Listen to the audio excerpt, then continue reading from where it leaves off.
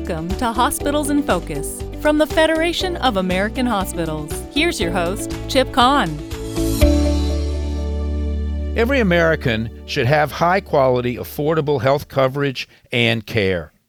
That is a core principle of the Federation, and it is the main reason we were a leader in the hospital industry for the passage of the Affordable Care Act and have remained staunch supporters of the ACA since its enactment. The ACA framework is well suited as a pluralistic pathway to universal coverage in this country.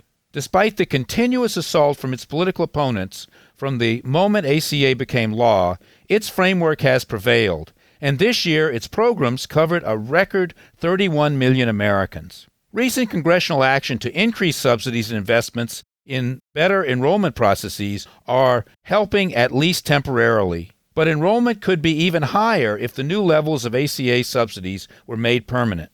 And effective action is needed to get the ACA Medicaid eligible but uncovered in the non-expansion states covered either by Medicaid or through the exchange health insurance. We who support the ACA framework hope the most recent Supreme Court decision in favor of the Act will be its final challenge. The debate needs to stop, and all of us need to focus on improving the ACA so the aspiration of universal coverage becomes an inspirational reality. We need to build on the ACA framework so that all coverage gaps are closed in this country. Here to discuss how we achieve this end is someone whose life's work has been to stretch the possible to make life better for all Americans. Ron Pollack, Chair Emeritus of Families USA. Thanks so much for being with us today, Ron. I'm delighted to be with you once again, Chip, and thank you so much for inviting me. To get started, Ron, would you tell us a bit about your career and accomplishments? Well, I'm not sure any of my accomplishments compete with being a friend of yours. That's something that's very dear to me. In terms of my background, briefly, in the 1960s, I worked in the Mississippi Civil Rights Movement, particularly in 1966 and 1967. I'm a lawyer background, don't hold it against me. But I started a group in 1970 called FRAC, Food Research and Action Center, which was an anti-hunger, anti-advocacy organization. It still is in existence. I'm still serve on the board of the organization. And as part of FRAC, what we did, there were 1,000 plus counties in the country that had no food assistance program at all. One of the first things we did was we brought 24 lawsuits on the same day in the states that had one or more counties that didn't have a food stamp program or a commodity distribution program.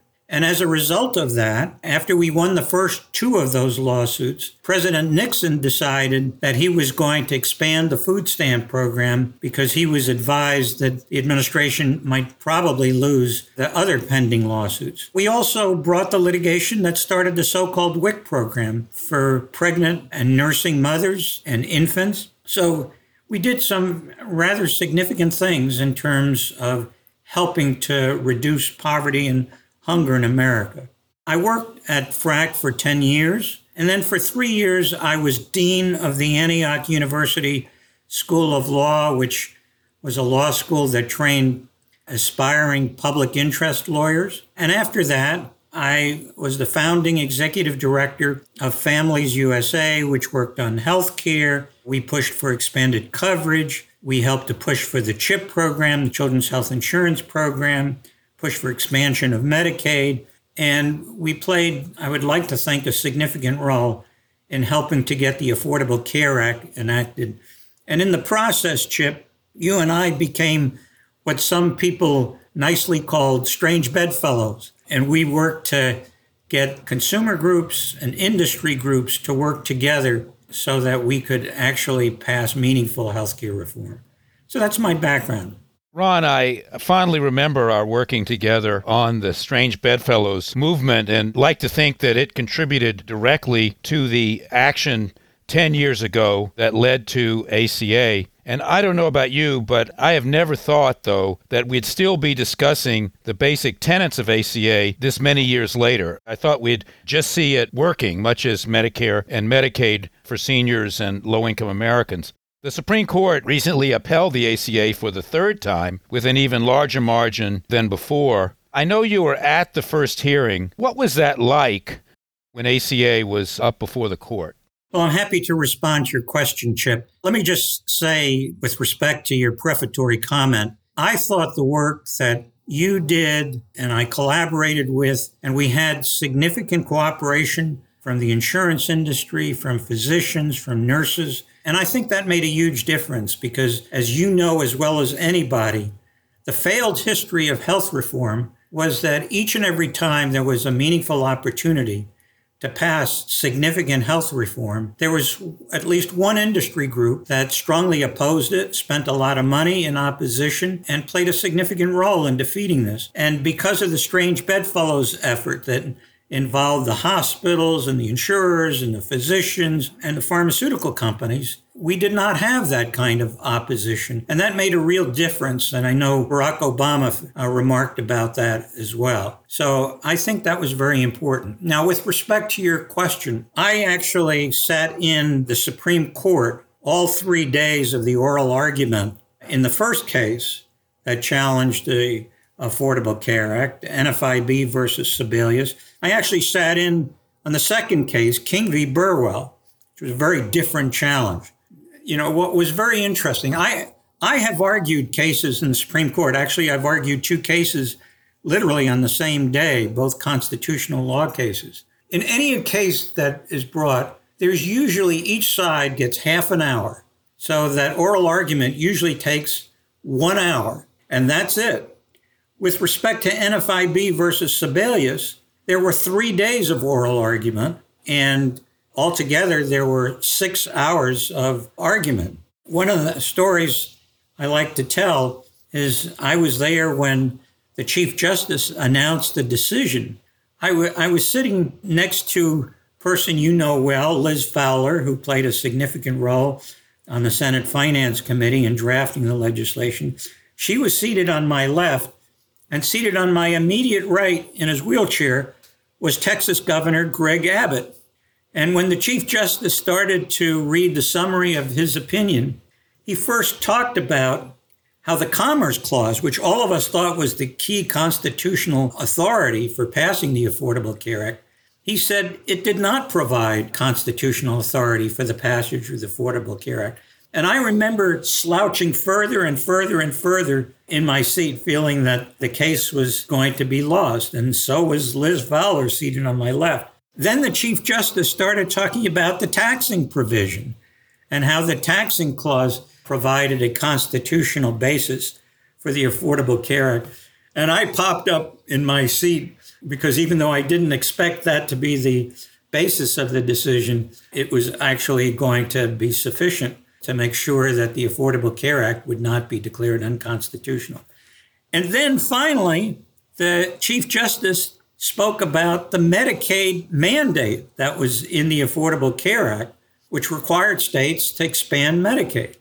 And he said that it was unconstitutional because it was too coercive of the states in the way it was set up. And I started slouching again. So it was literally an up and down experience.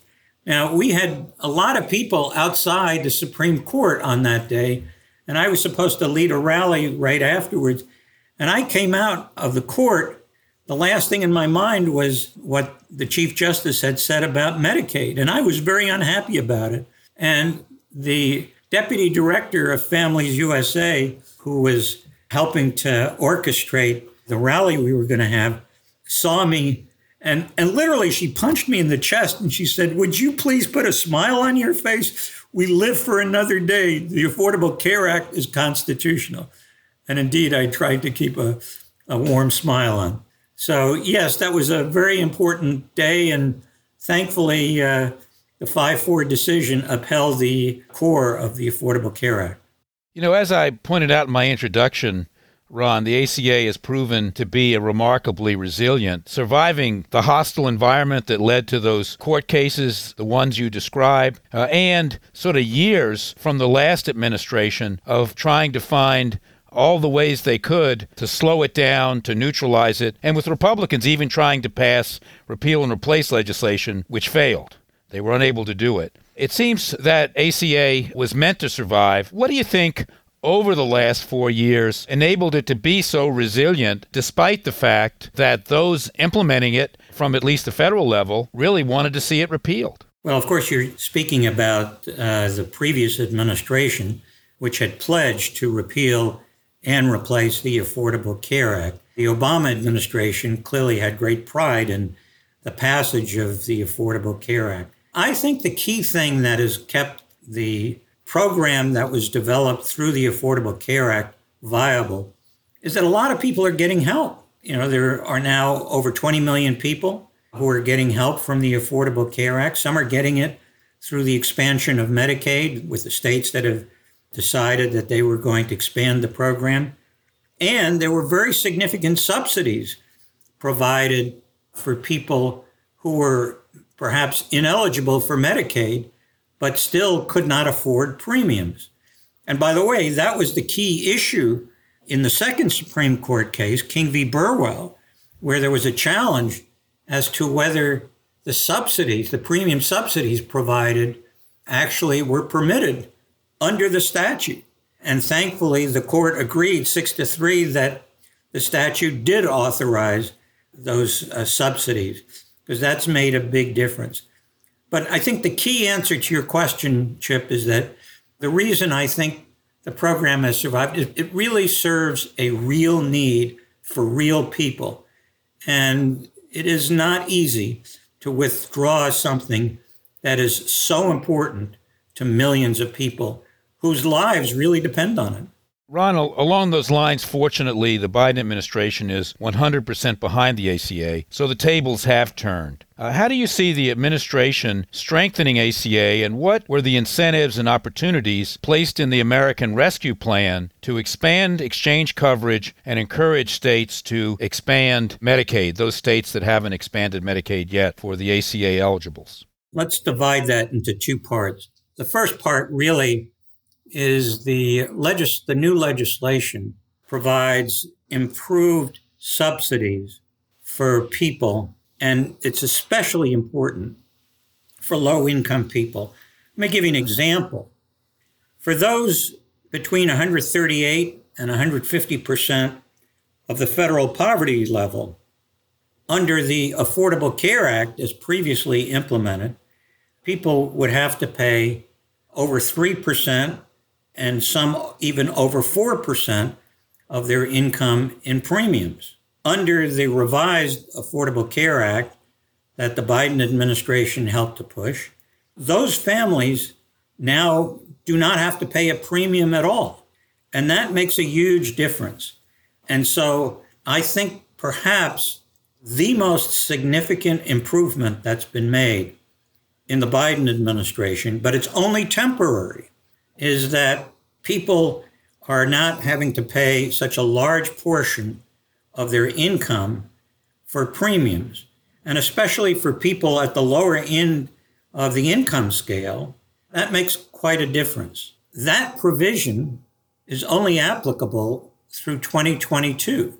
And so one of the remaining issues is, will that improvement be continued beyond 2022? It's a very important improvement. And my hope is that Congress, as part of one of the pieces of legislation that are pending, whether it's infrastructure or the legislation that the Biden administration has been proposing as to go along with infrastructure, hopefully that this improvement in subsidies will be extended. So that's one key change, and I think it has made a huge difference. The second change was very well intended, and that was to provide fiscal incentives to the states that had not yet expanded the Medicaid program. There are a dozen states that have not yet expanded Medicaid. They're predominantly in the Southeast. And the Biden administration provided opportunities for states to get significant increases in federal matching dollars if they chose to expand the program. Now, unfortunately, none of the states have so far opted into taking this generous offer from the Biden administration.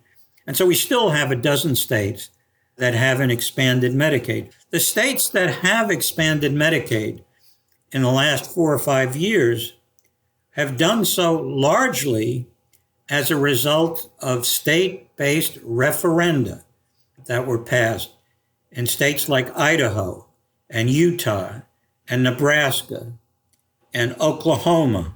Missouri also approved it, but the governor has held up funding for it, so it's not clear yet what's going to happen in Missouri. So we still have a problem with respect to a dozen states that have millions of people who are very low income, who don't have health care coverage, who need it. And despite what the Biden administration has done with its generosity, it doesn't look like it's moved the needle.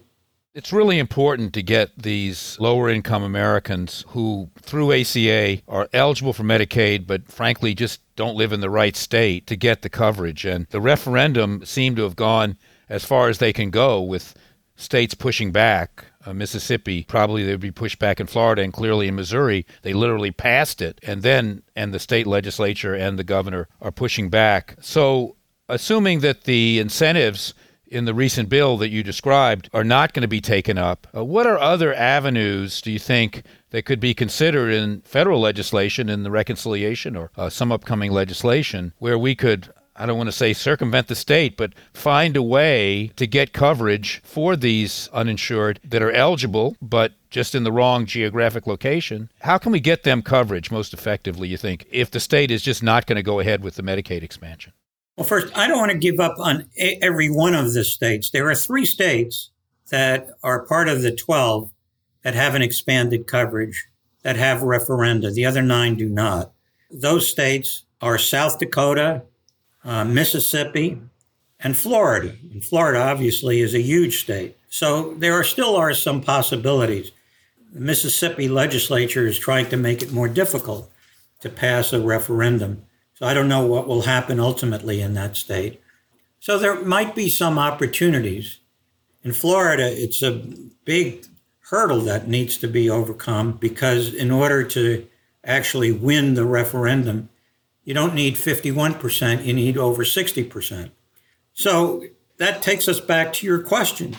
And it seems to me there are 2 possible alternatives to think about. Hopefully there'll be others. I worry about each of these. So one of them is that, as you know, Chip, people who are below the poverty level, if the Medicaid program has not been expanded in their state, they're not eligible for getting subsidies under the Affordable Care Act. And so one of the things that could be done is that we could change that hole with respect to subsidies. And we could say that people who fall below poverty can get coverage through the Affordable Care Act, through the marketplace, and they would get subsidies. And those subsidies would result in people literally paying zero in premiums because of their low income.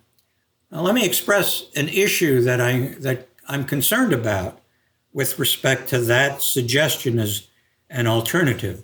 My concern is that if we solve this problem in the 12 states by enabling people who are low income in those states to get coverage through the marketplace via the Affordable Care Act, the subsidies are such that people pay zero. I think that could be very helpful to those folks.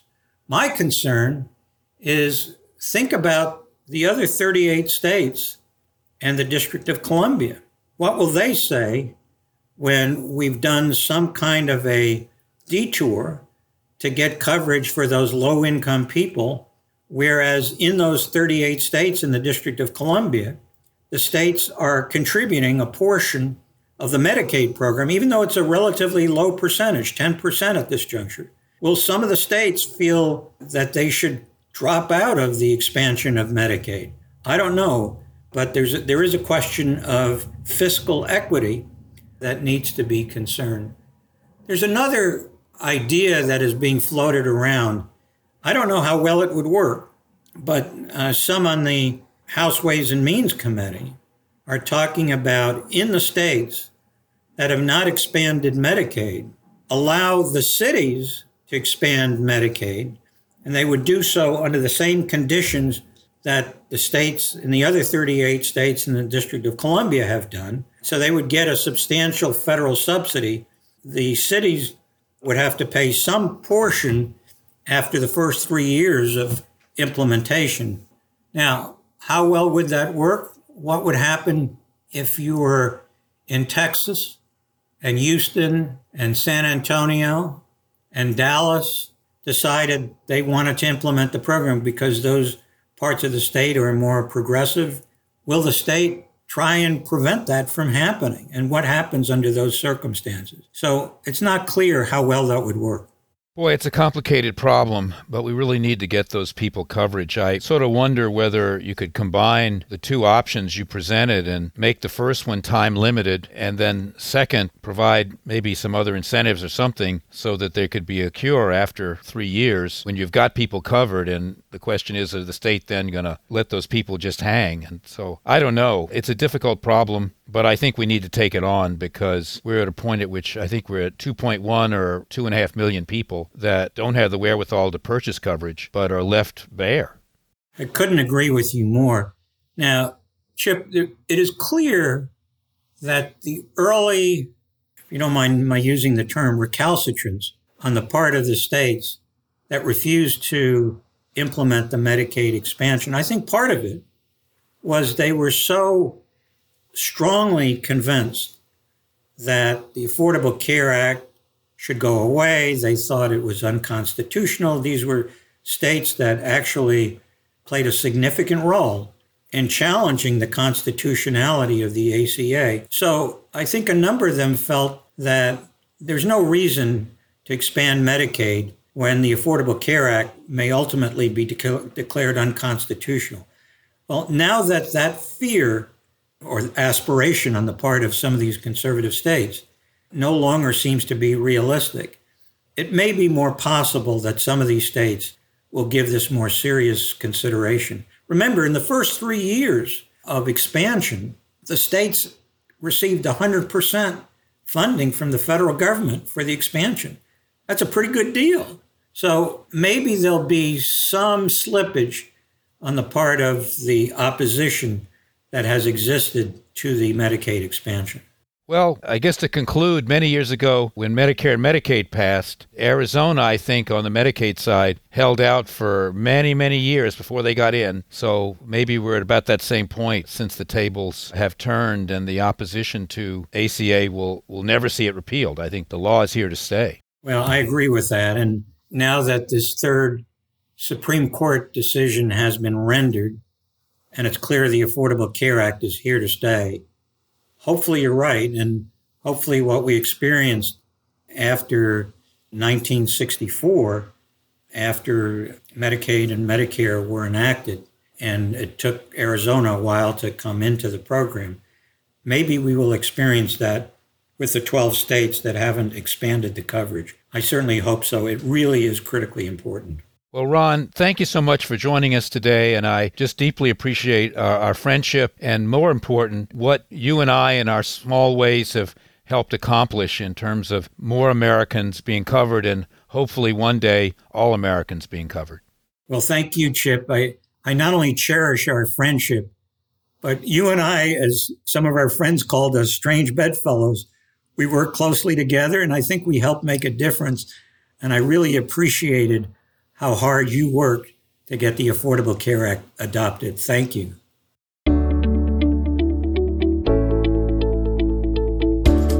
Thanks for listening to Hospitals in Focus from the Federation of American Hospitals. Learn more at FAH.org.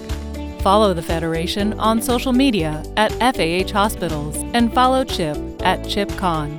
Please rate, review, and subscribe to Hospitals in Focus. Join us next time for more in-depth conversations with healthcare leaders.